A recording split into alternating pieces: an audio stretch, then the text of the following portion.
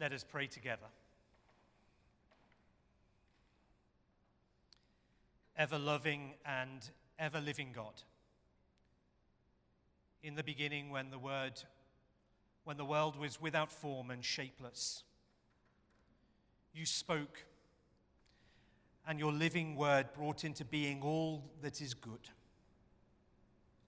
At just the right time, you spoke and your word became flesh and dwelt amongst us full of grace and truth.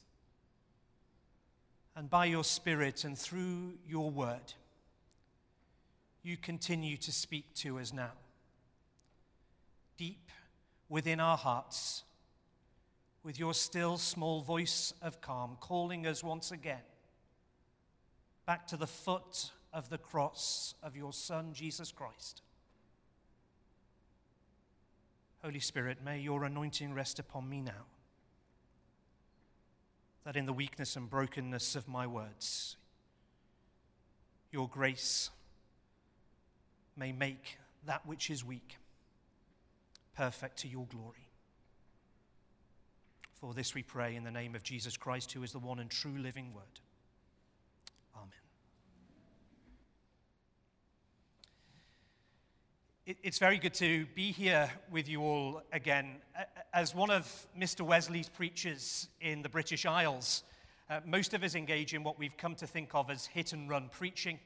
We still have a circuit system, which means it's very rare that one Sunday after the other, you're ever going to see the same preacher twice in a row. So it's always a great act of faith for me if I'm engaging in a series of sermons or talks that anybody will ever show up after the first one. We use a principle in the UK that basically people have forgotten how bad the sermon was by the time the preacher comes the next time over. I should say that I've been immensely touched and I'm very grateful for the overwhelming warmth of hospitality that I've received while I've been here. And I will be praying for you all as I return to the UK and for the seminary here daily. I'm not sure my wife will be quite so pleased about the overwhelmingly warm hospitality because my clothes are definitely tighter than they were when I arrived. That fried chicken is good.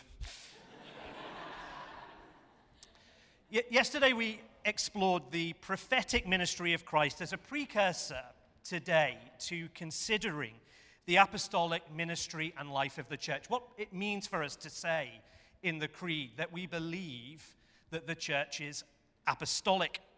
We noted yesterday that Christ's prophetic office is one which he has had since the foundation of the world, as the word through whom all creation was made, as the prenatal Christ known in the angel of Yahweh, as the one who speaks in his incarnate life, and as the one who is resurrected and alive and continues to address us from the future where he waits with the Father and sends the Spirit to us with redeeming grace.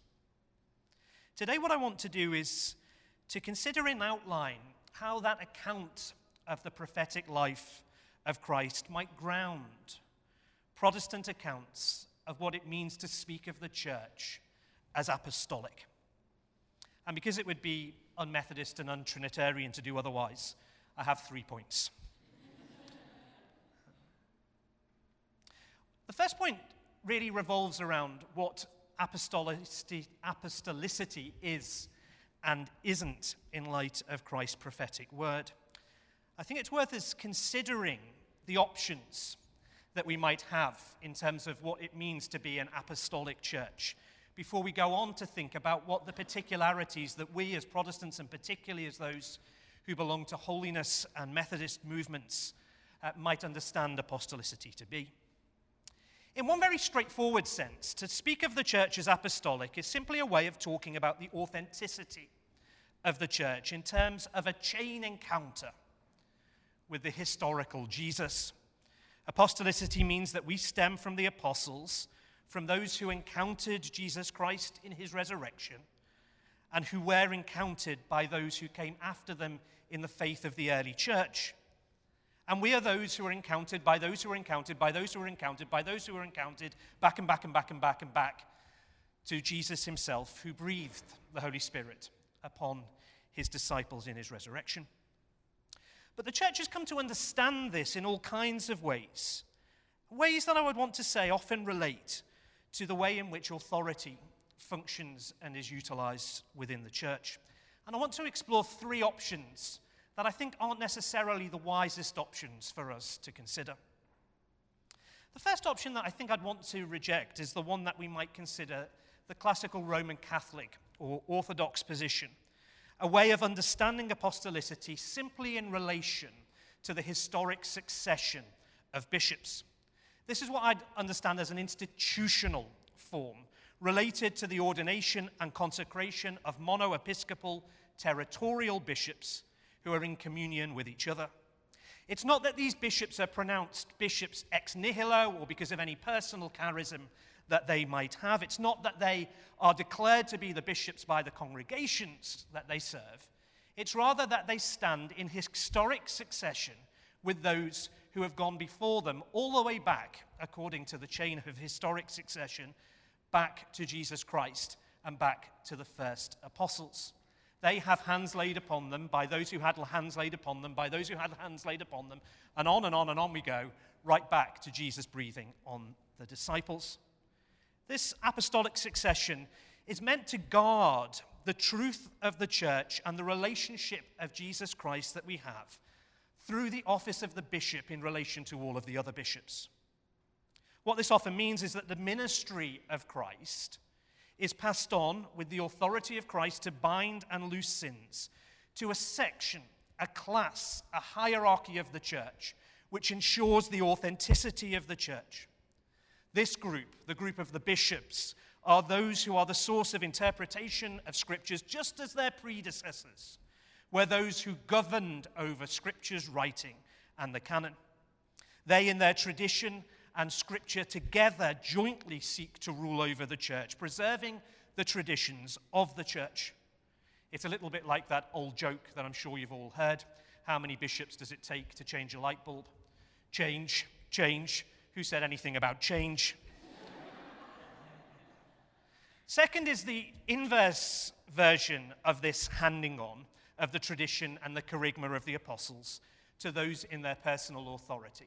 It's still the idea that the authority of the apostles proceeds through the church, but rather than being tied to the traditions of the church in historic succession, it's an idea that prioritizes the present in the here and now. The apostolic deposit, it is argued, is handed over and then shaped and formed by the apostles, and therefore the apostolic calling that we have today is to shape and form that deposit as well, to contextualize the gospel for all seasons and contexts.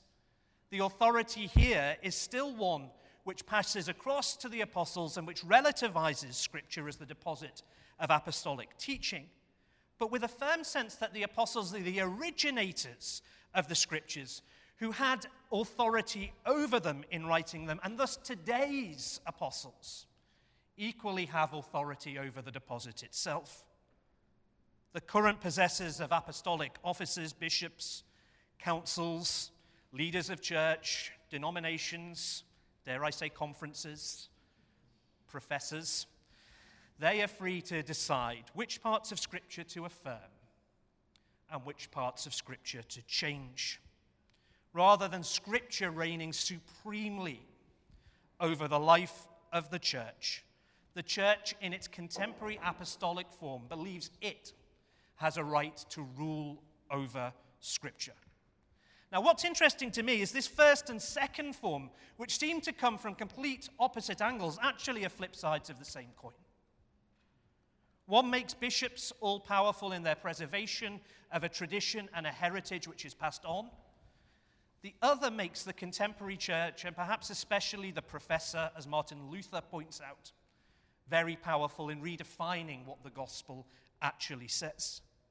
One preserves the post-biblical tradition, another reacts against that tradition, creating a new tradition separate from Scripture. But both point to the authority of the apostolic office over the sovereign rule of the Word of God. P.T. Forsyth, Aberdeen graduate, notes that the problem with both modern liberalism and traditional theories of apostolic succession stem from the same root, Let me read you this that he wrote in the 19th century.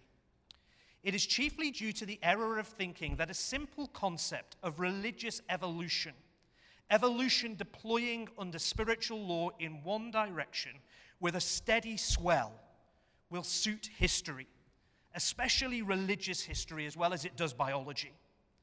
If that were true, however, I am afraid we would have to reduce Christ to a position essentially no higher than one of his apostles. Yes, he would be master, and they disciples, of course, but they would be eustem generis, like Socrates and his circle. And he could no longer be viewed as the revelationary fact, but only its discovery. But there is a third form of apostolicity which I think is also problematic for the magisterial Protestant traditions. It's a third form which fails to capture what I think might be the core of apostolicity, which says there is nothing apostolic in the church. There is only me and the Word of God. It's the bumper sticker Christianity which says the Bible says it, I believe it, that does it. Of course, that's a challenge for all of us because it would put us out of jobs if that were the case. This is a version which is associated with certain forms of radical reformation, rejecting all interpretative wisdom and counsels and creeds of the church, and prioritizing the individual's reading of Scripture over the reading of Scripture by the communion of saints and the whole of the church across space and time. Crucially, this approach fails to see that the Word of God is given over to the apostles corporately and collectively. It fails as well to see that the Word of God has, by an event of the act of the Spirit, a telos, a terminus, an event, and that event is the creation of the life of the church. It is the church which is creatora verbi, and within that, the individual. Dare I again quote Calvin in these hollowed Arminian halls?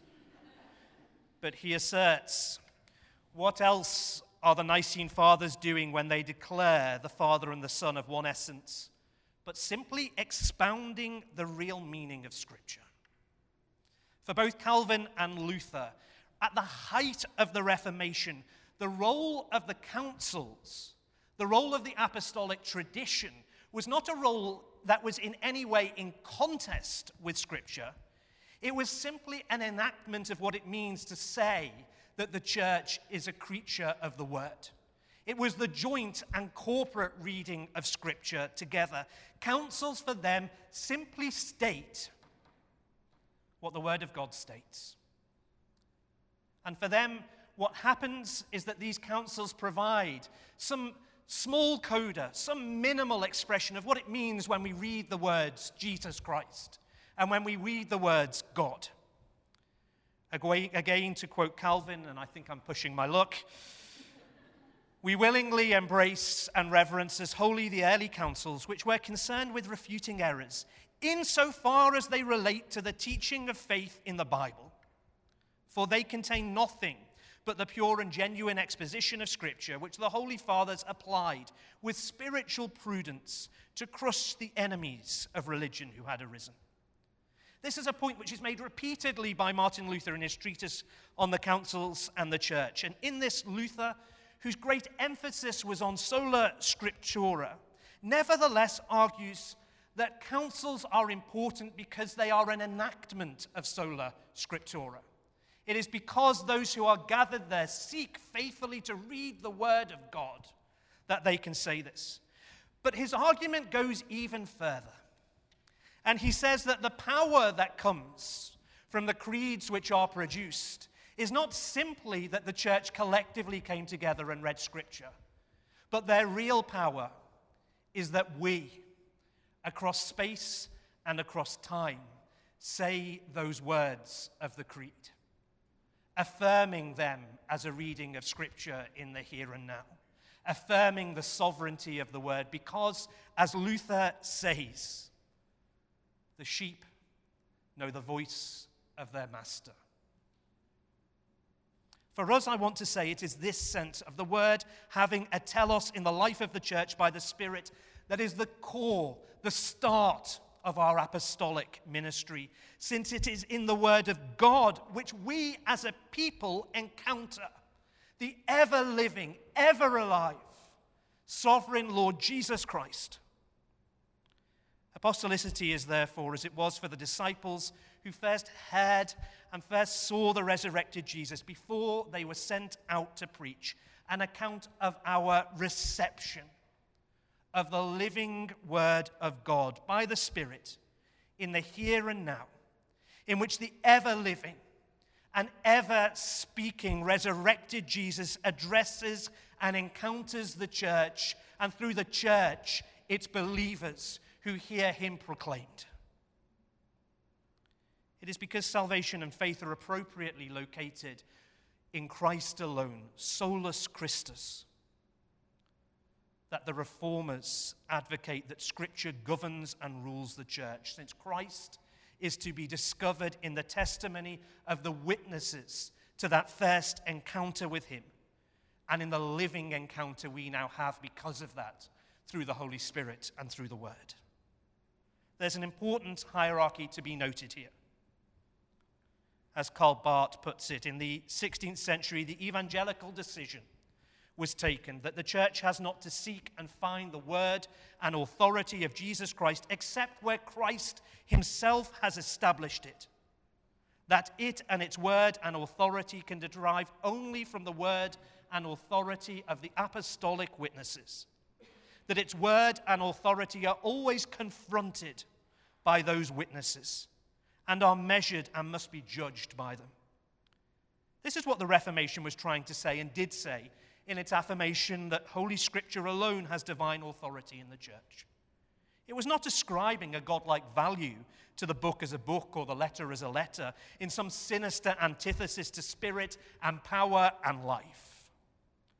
But it wanted Jesus Christ, the living Christ, to be known and acknowledged as Lord of the church, whose revelation would not have been revelation if it had not reached and created apostles and prophets. And even in the present day, the church is a revelation of God only and strictly in this sense.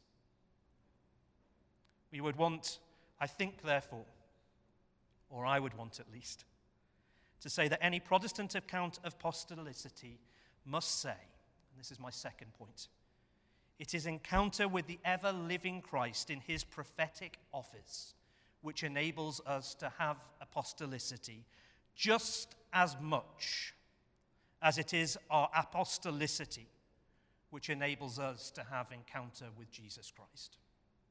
The two must never be separated. Let me say that again. It is encounter with the ever-living Christ in his prophetic office which enables us to have apostolicity just as much as it is our apostolicity which enables us to have encounter with the living Jesus Christ.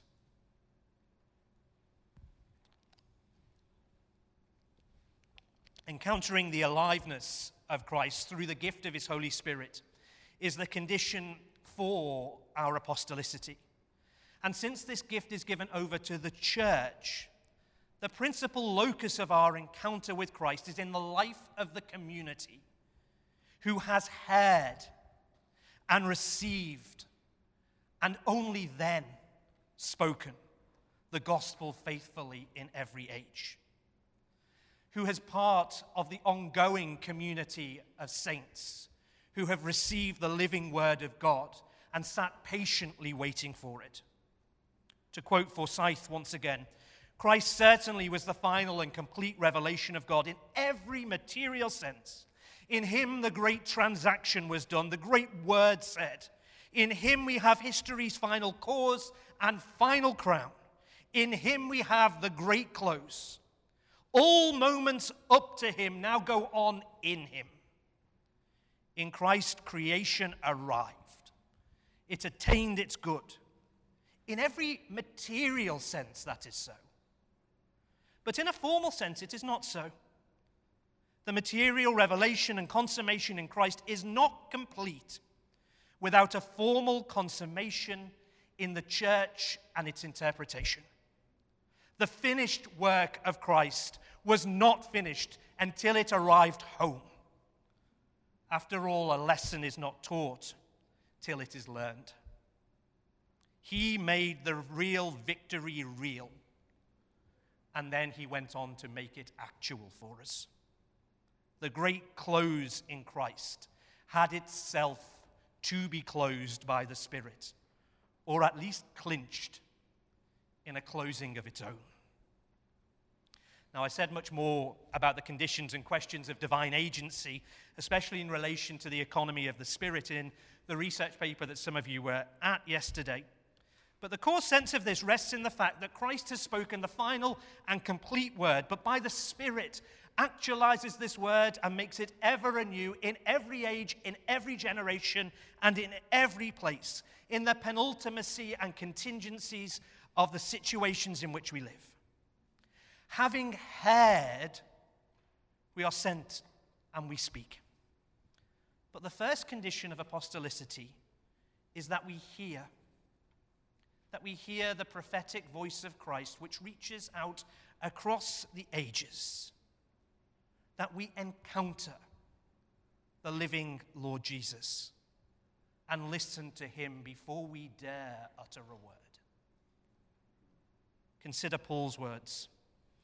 How then can they call on one in whom they have not believed? And how can they believe in the one whom they have not heard? And how can they hear without someone to preach? And how can they preach unless they are sent? In some ways, that's the core essence of apostolicity. But what is the condition of preaching? What is the condition of being sent? It is the condition of hearing the word of God. It is the commission of Jesus Christ. Hearing that Christ saves us, even us. Every aspect of the preaching office rests in hearing the living voice of the prophetic Christ by the Spirit. The word has a terminus. And its terminus is in here. And those of us who seek to say anything, we need to wait upon the words of Jesus Christ and his resurrection. We need to acknowledge and desire that terminus of faith. We speak only when we have heard, and we speak only when we have encountered him.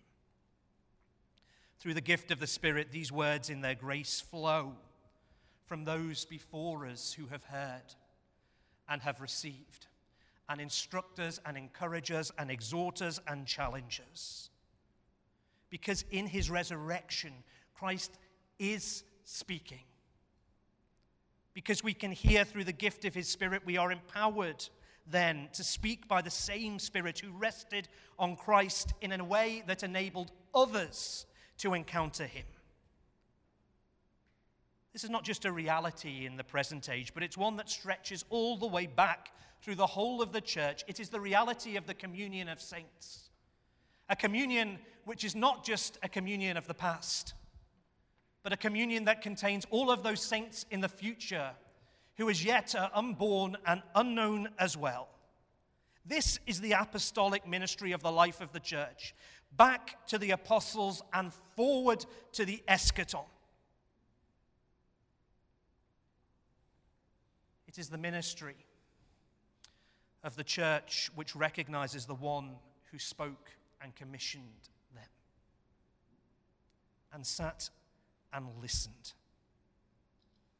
I think Karl Barth is fantastic on this point. It is impossible to speak, says Barth, without first having heard. All speaking is a response to what we have heard.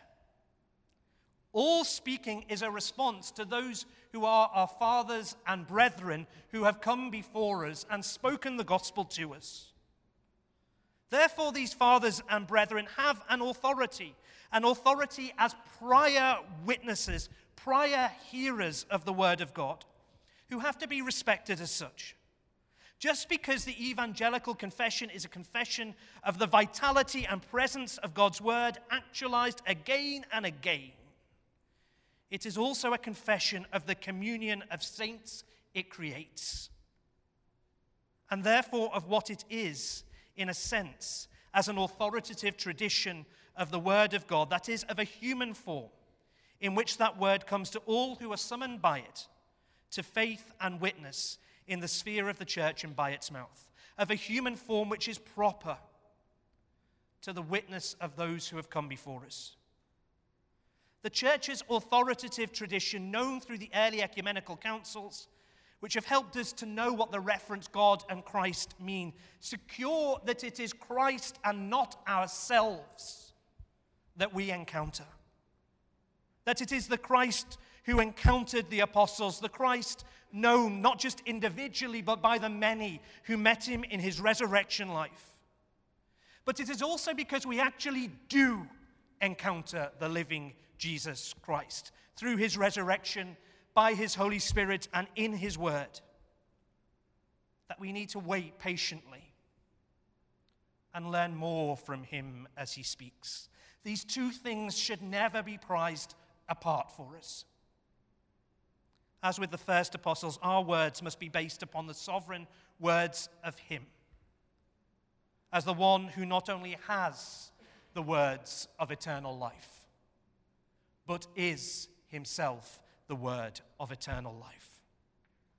We must reflect what we have heard and received in our encounter with the prophetic Christ, always moving beyond ourselves and moving towards him, learning from others around us who have waited patiently upon his word as they seek to explicate the words of Scripture to us. And like John the Baptist, we all of as teacher or student must share in saying the same thing. I must reseed as he accedes. It is Christ who is the living and sovereign one. And we are those encountered by him who receive his word. A word which is faithful, a word which is true, a word which is the same yesterday, today, and forever. The word of the one who was and is to come. The word of the one who is the great Alpha and the Omega. But in time, what a miracle. In time we hear those words. In our faltering, in our failing, in our stuttering words, we hear the voice of the Lamb. Thirdly and finally, what's so distinctively Protestant about all of this? What's so distinctively Protestant about all of this? Well, in this final point, I want to identify just three things. I thought that was doubly Trinitarian, which stem from this authority of the sovereign living encounter with Christ, who, as the great prophet, is the source of all encounter with God and the everlasting word, the basis and end of all speech about God. And these three things, as well as the unity of word and spirit that I've been harking on about in every talk I've given here, these three things, it seems to me, might begin to give an outline of what a Protestant account of apostolicity might be. First of all, I want to say that Christ reaches us by the Spirit from Christ's future.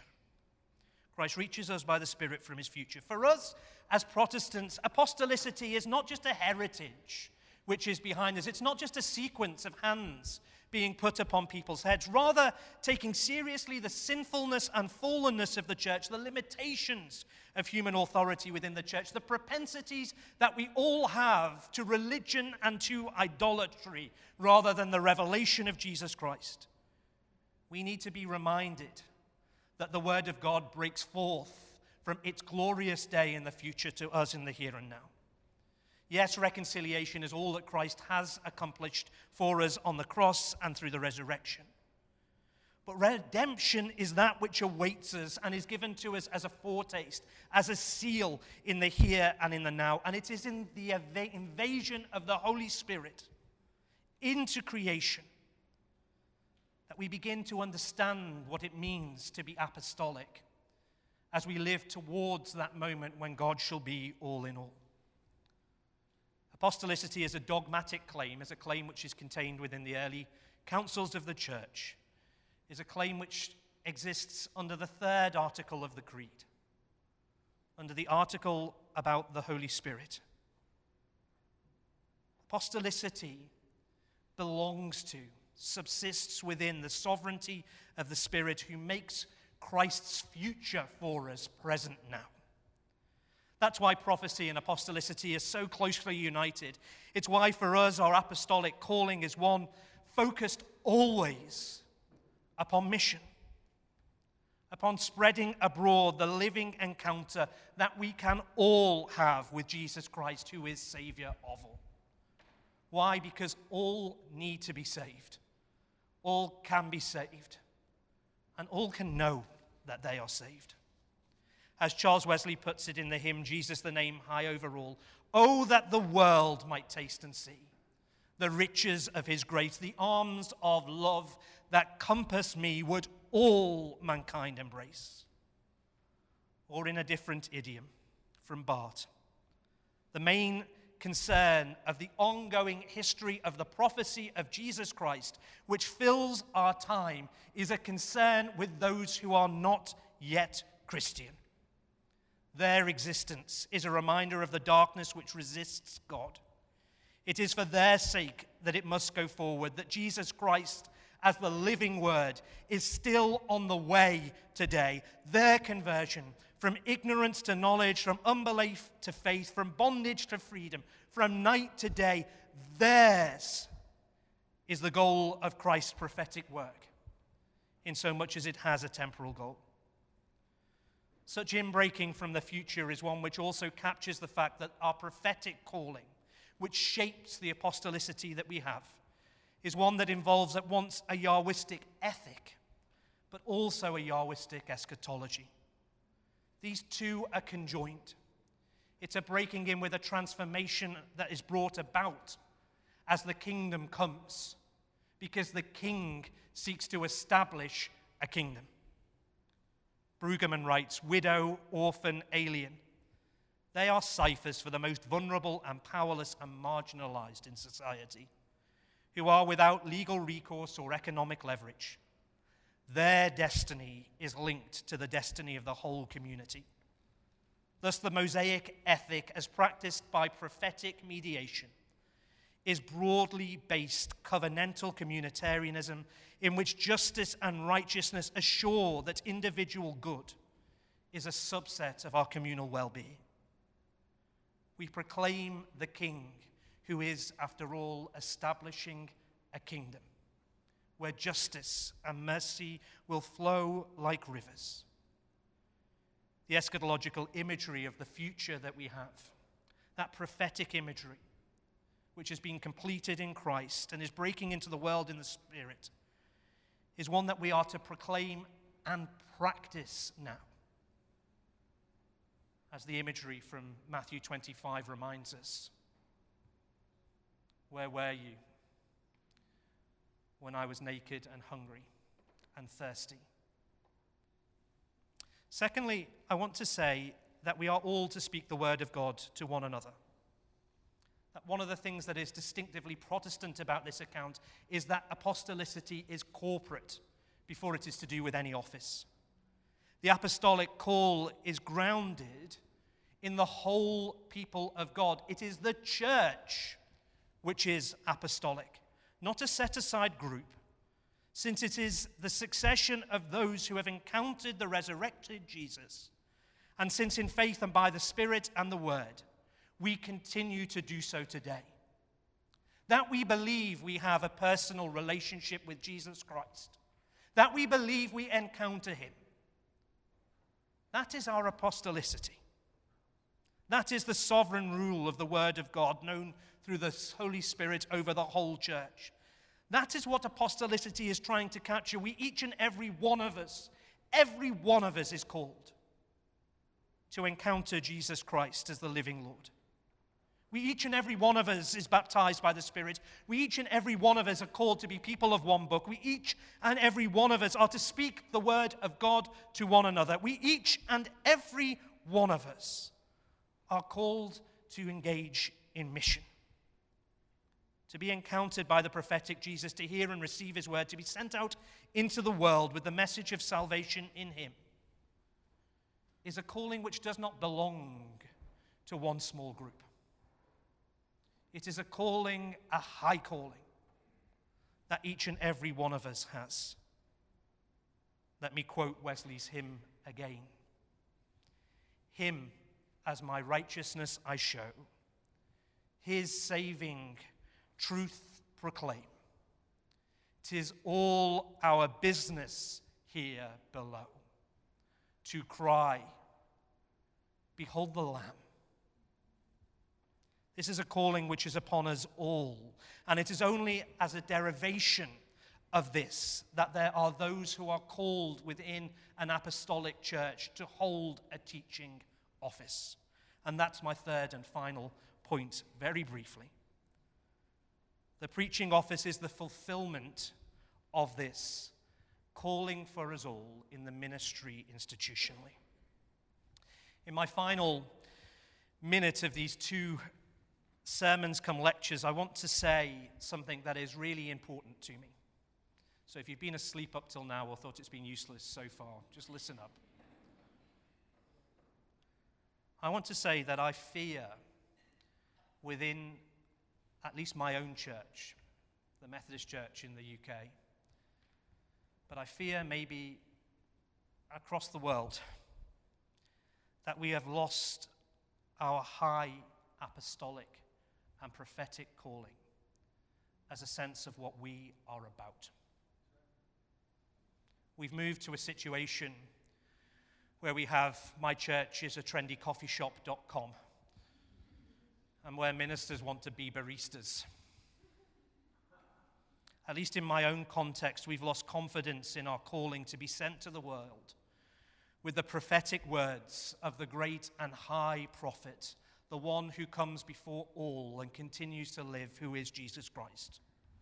So often throughout the 20th century, our focus has been on the priestly office of the minister. And for reasons I've written about at far too much length elsewhere, I'm not sure of the wisdom of that.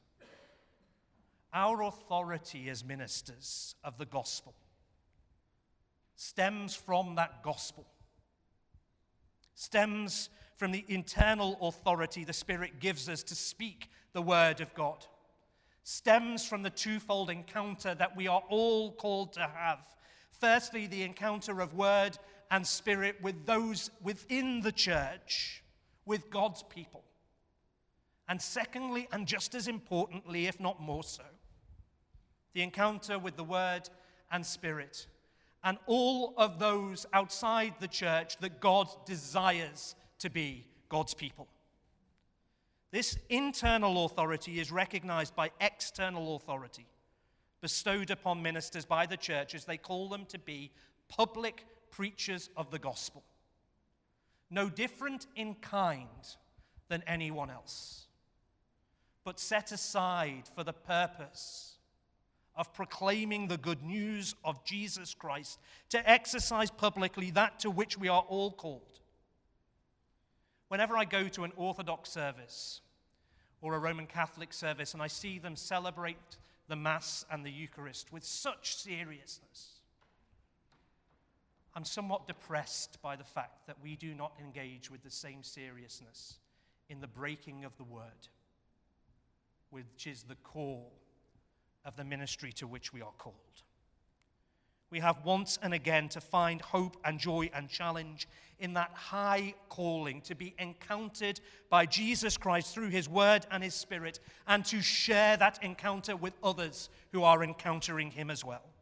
Having heard, for goodness sake, let us speak. We must have confidence that the eternal God desires to encounter us by his everlasting word and his Holy Spirit, who is at work and reaches through us as he did through prophets and heralds of his word of old, reaches through us to the creation he is bringing to redemption.